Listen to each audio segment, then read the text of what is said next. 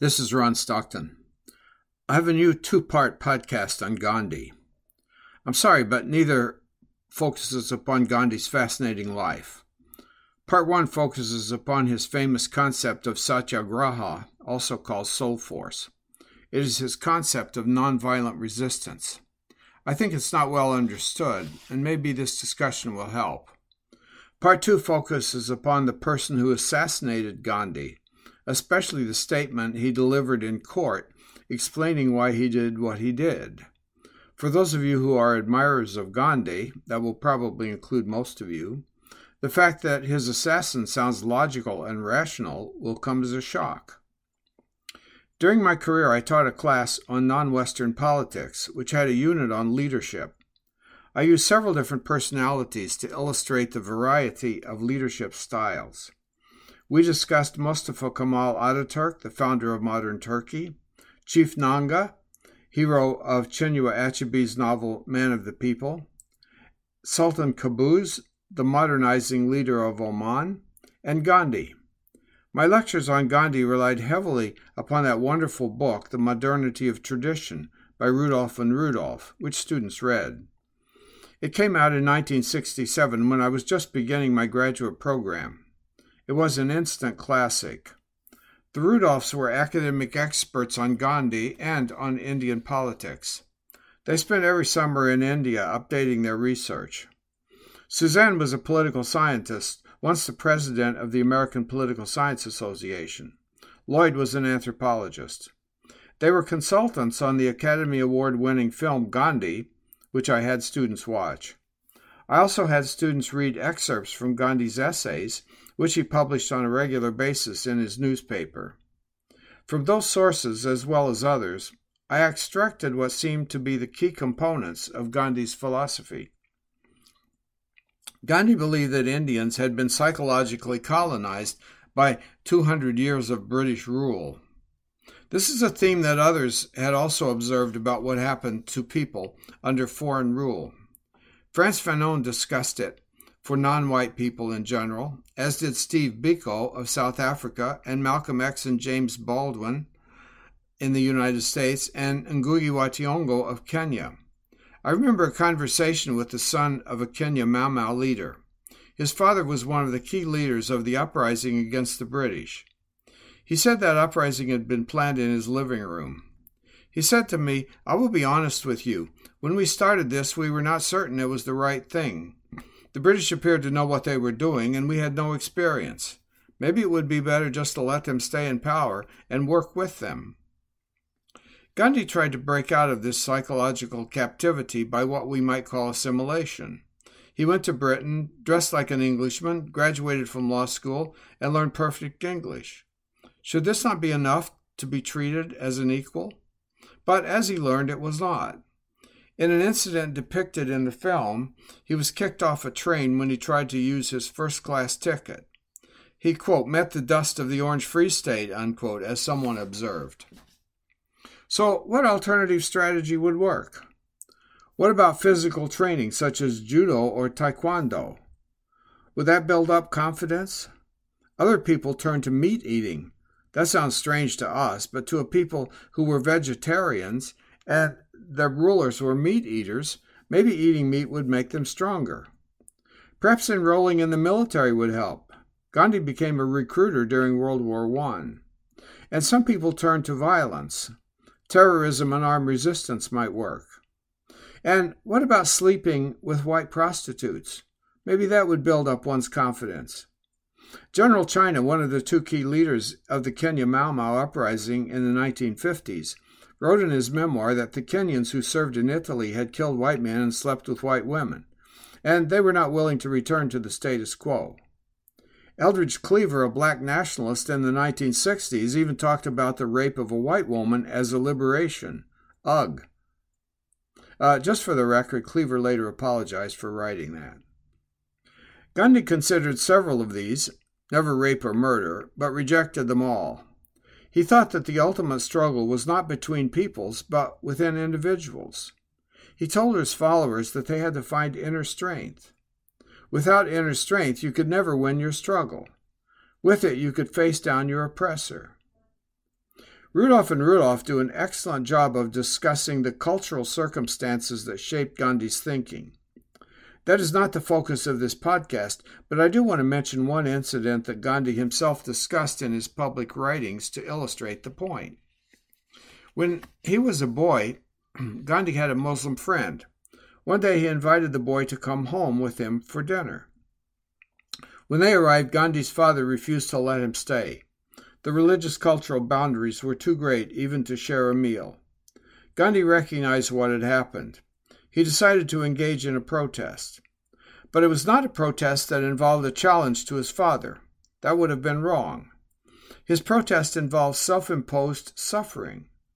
Everyone knew that Gandhi loved mangoes. It was his favorite fruit. The incident occurred during mango season, and he announced that he would go a whole year without eating mangoes. He accepted his father's decision, but made it clear he did not accept its moral legitimacy. That is just one example of a tradition that influenced Gandhi's subsequent strategy of Satyagraha, and of how he used nonviolent protest to fight injustice. Gandhi was influenced by several non-Indian traditions. He was influenced by the teachings of Jesus, by the teachings of Thoreau, by Quaker teachings, and by Hegel. Wait, Hegel? Yes, Hegel. Hegel, who also influenced Martin Luther King, emphasized the concept of the dialectic. Put simply, he said that a force generated its opposite. This meant that two forces in conflict were, in a sense, the same force, just opposite versions. The dark side and the light side have core elements that are similar. Hegel said that in time there would be a synthesis, a blending of the two forces and a reduction of tension.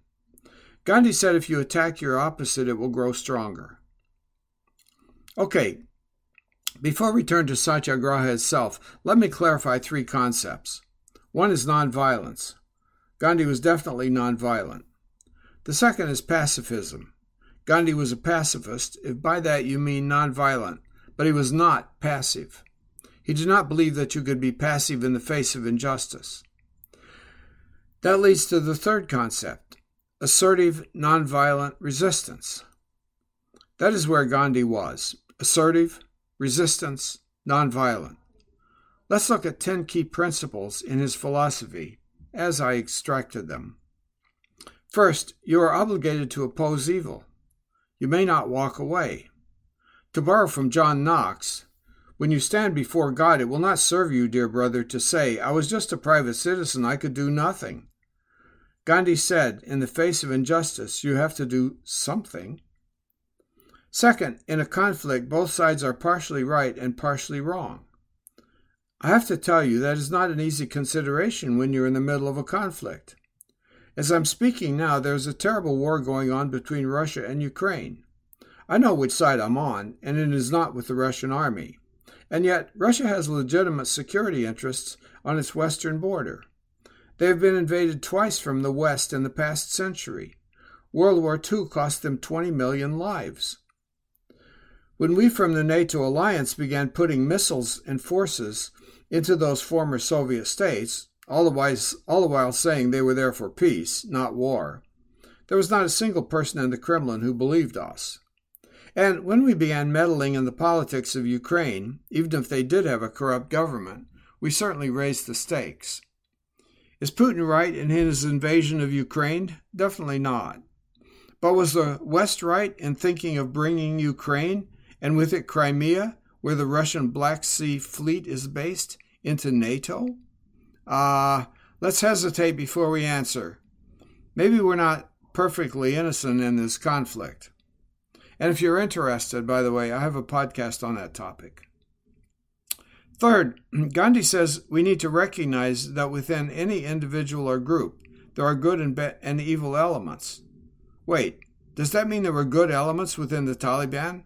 Well, we ended up negotiating with the so-called moderate Taliban. They were not my ideal model of partners, but they were willing to negotiate with us, and we with them. Fourth, and here's a tough one, you can only control your own actions, not those of others. If you focus upon the flaws and actions of others, you will definitely make matters worse.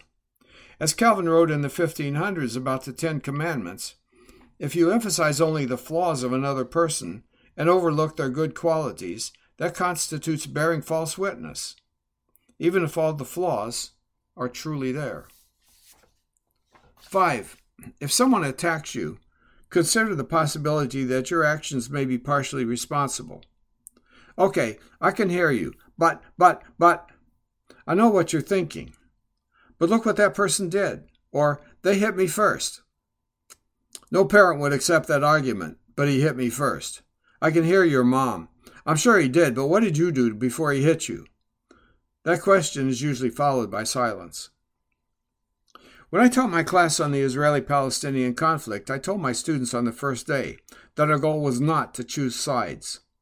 To really understand this conflict, they would have to learn to see themselves doing every single thing we would encounter during the semester, even if they were in the position of the individual who committed that action or thought that way. If they could not do that, they were not thinking deeply enough. And if they were reacting to something with moral outrage, they were not only dehumanizing another person, but dehumanizing themselves. This became one of my rules of good studenting. There's a podcast on that topic if you're interested. So when a Palestinian straps a bomb onto himself and goes into a pizza parlor and blows up people, we're shocked. But can you say for certain, that if you had experienced what that young man had experienced, you would not be capable of doing the same thing? If your brother had been killed, your grandmother knocked to the ground by an Israeli soldier, your other brother snatched from your living room and taken to a prison without any charges being listed, your home blown up, are you sure? And when an Israeli soldier shoots a 12-year-old who had just thrown a rock, we're shocked. Are you sure you would not do the same thing if your best friend had been killed the day before? Or if your sister had been blinded by a rock? Are you sure you would not do the same thing? Be careful with how you answer. This leads to point 6. All humans are morally interchangeable. Potential saints and potential Nazis. We can feel grief that someone has not lived up to their potential, but we cannot feel pride in our own lack of failure. Who knows what we will do tomorrow? And feel that we did the right thing. The Latin American theologian Gustavo Gutierrez noted that in the Bible, every single conflict where the poor and oppressed are in a struggle with the rich and the powerful, God sides with the poor. But he warns us, the poor are not always the good. Sometimes they have forces within themselves that lead them to evil actions, as each of you and I have within ourselves. 7. If you win a conflict by defeating an enemy, but leave the enemy's hatred in place,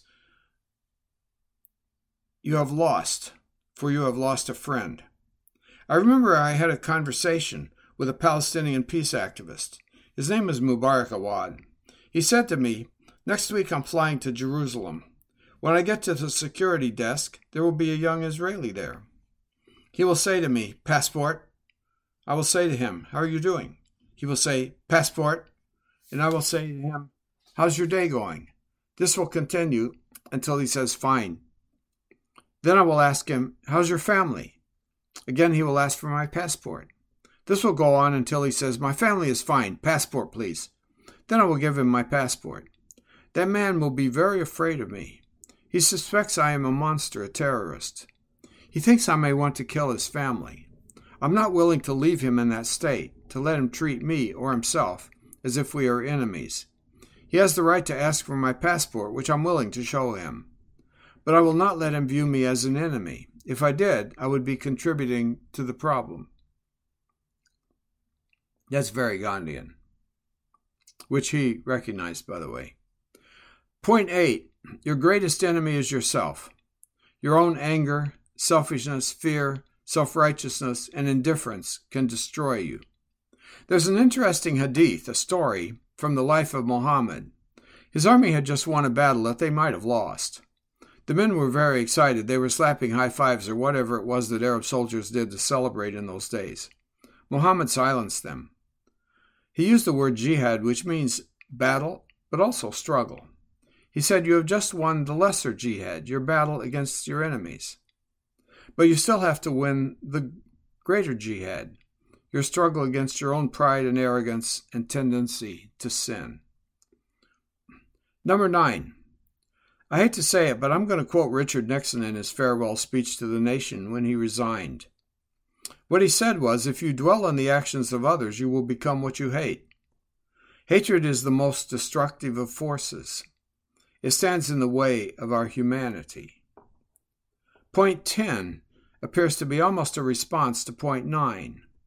You should act for something, not against. Acting negatively lets others define you, and you lose control of your own destiny. I remember when one of my pastors said in a sermon, I'm not interested in what you oppose. Tell me what you favor, what you want to achieve. The minister did not necessarily realize it, but that was a very Gandhian statement. Let's consider some examples. In one very controversial statement during the Nazi era, when Jews were being rounded up, Gandhi suggested that the Jews in various towns should turn themselves in. March down to the city hall and say, we understand that you are locking up our people. Here we are. He was renounced by the Jewish leadership for that statement. They said, your tactics of nonviolent resistance might work with the British, who are civilized, but they will not work with the Nazis. I've heard this more than once, that the British had civilized colonial rule. The people of India and Kenya would surely disagree. But let's leave that debate and turn to two facts that cannot be disputed regarding Gandhi's advice. First, we know Gandhi would have done that himself. He would have turned himself in. He would not suggest something to another person that he would not apply to himself. Gandhi was not a German and he was not a Jew, but he was definitely not a hypocrite, engaging in what the Rudolphs called the hubris of those not involved. He may or may not have been right, but he was serious and sincere in his suggestion. Second, given what was happening to the Jews in Germany, and it's hard to imagine that the outcome would have been worse than it already was. After all, 6 million Jews were ultimately killed. Moreover, we know that the Nazis were nervous about riling up German public opinion. Consider some facts. When the Nazis created euthanasia policies to exterminate mentally disabled children and adults, they were forced to back off in the face of public protests. And when the Nazis locked up the Jewish husbands of German wives, the wives marched down to the police station in Berlin where they were being held and demanded that their husbands be released. Interestingly, the authorities released those husbands. They did not want public demonstrations against their policies. And third, they bent over backwards to conceal what they were doing. They created false stories that the Jews were being shipped off to resettlement camps in the East. The Jews were often taken away in the middle of the night, so when Germans looked out, their Jewish neighbors or classmates were simply gone. They did not see them taken away. And they even created films to show that the Jews were living in pleasant circumstances with cafes. The Nazis were definitely afraid of what we might call public opinion. Would those public surrenders have made a difference? Who knows? But Gandhi considered public surrender an alternative that might have shamed the Germans and produced a different outcome. He believed that inside the German people there were positive forces. A second example occurred in 1986 when Bishop Tutu stood outside the Episcopal Cathedral in Cape Town to speak to a rally of 30,000 people, many of them young. This was during the era of apartheid when white people ruled the country. It was here that he coined the term, "We are the rainbow people, the new South Africa." Tutu said, "The souls of those killed cry out, 'How long, Lord, is this going to continue?' The answer is, the time is not right until some more of you, brothers and sisters, are killed. The price we have paid already is a heavy price. We are being called on to pay yet more in lives. But despite all that the powers of the world may do, we are going to be free." They marched to the city hall, beginning the movement that ultimately brought down the regime. For sure, there was a lot of armed fighting, but those mass demonstrations made a difference. Social and political forces often determine historical outcomes, but South Africa is a case where two individuals made a difference in what happened after. The regime agreed to majority rule. Without Bishop Tutu as the head of the Truth and Reconciliation Commission and Nelson Mandela as president of the country, the outcome might have been terrifying. Black people wanted, and some thought deserved, vengeance. But Tutu said that public confession and revealing what happened would contribute more to healing than punishment. If a person acknowledged what they had done, they could have their punishment waived, so long as they acted out of political motives, not personal or criminal motives. Perhaps knowing what happened to your son or husband would bring more peace to a surviving relative than seeing the person who killed him in prison. Some years after majority rule, I was in Stellenbosch, near Cape Town. This was a city that was dominated by Afrikaners, the former ruling people of the country. Now there was a black majority in Parliament, and black officials in most positions. There was also a lot of crime and a lot of fear. If you're interested, by the way, J.M. Coetzee's award-winning novel Disgrace is set in those days. It's quite an amazing novel. I went to an Afrikaner religious service one Sunday. My friend translated the sermon for me. The dominee, the minister, addressed the matter of violence and fear. He said to his all-white congregation, "Perhaps you have been robbed or attacked. Even if not, you are afraid. I know that some of you are thinking about leaving South Africa and moving to another country. As Christians, you are not allowed to do this. You are obligated to reach out to your black neighbors, even if you fear them. You do not know what they experienced, and you need to reflect upon what your own fears are telling you. Detachment and withdrawal are not permitted for the Christian. You must avoid the sin of innocence, as if all problems rest with other people. We white people have contributed to this situation, and we are obligated to work to resolve it." I will admit that I found that a stunning sermon. Gandhi might well have delivered it. Let's look at the Bible for a minute and see what it says. When God asked Cain about his brother's whereabouts, Cain asked rhetorically, "Am I my brother's keeper?" There's no indication that God considered that question worth a response. Of course you are. In Proverbs, there is a warning. Rejoice not when your enemy is fallen. Of course, it was hard for an American not to rejoice when Osama bin Laden was killed. But I do remember a grieving father who had lost his son in the September 11th attacks. He said, "I'm not happy that he's dead, but I'm happy that he cannot hurt anyone else." And what about those teachings by Jesus to walk the second mile or turn the other cheek? There's an amazing story about that latter teaching from the story of Jackie Robinson.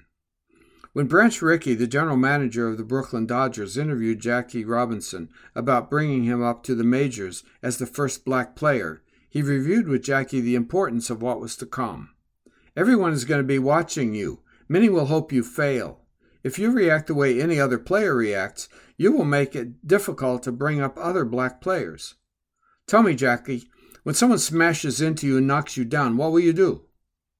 "I will get up and brush off the dust and play my game."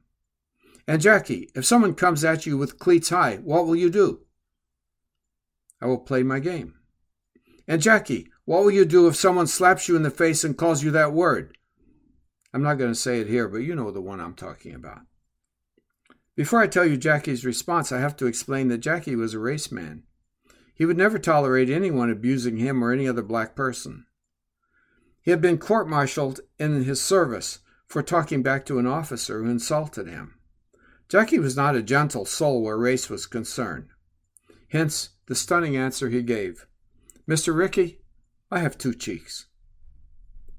You might reasonably ask, how do I know Jackie's response? Because I saw it in the film The Jackie Robinson Story, starring Jackie Robinson. And if you haven't seen the more recent film, 42, do yourself a favor and watch it. It's quite wonderful. Let me finish up with one final teaching. It is from St. Paul in the book of Ephesians.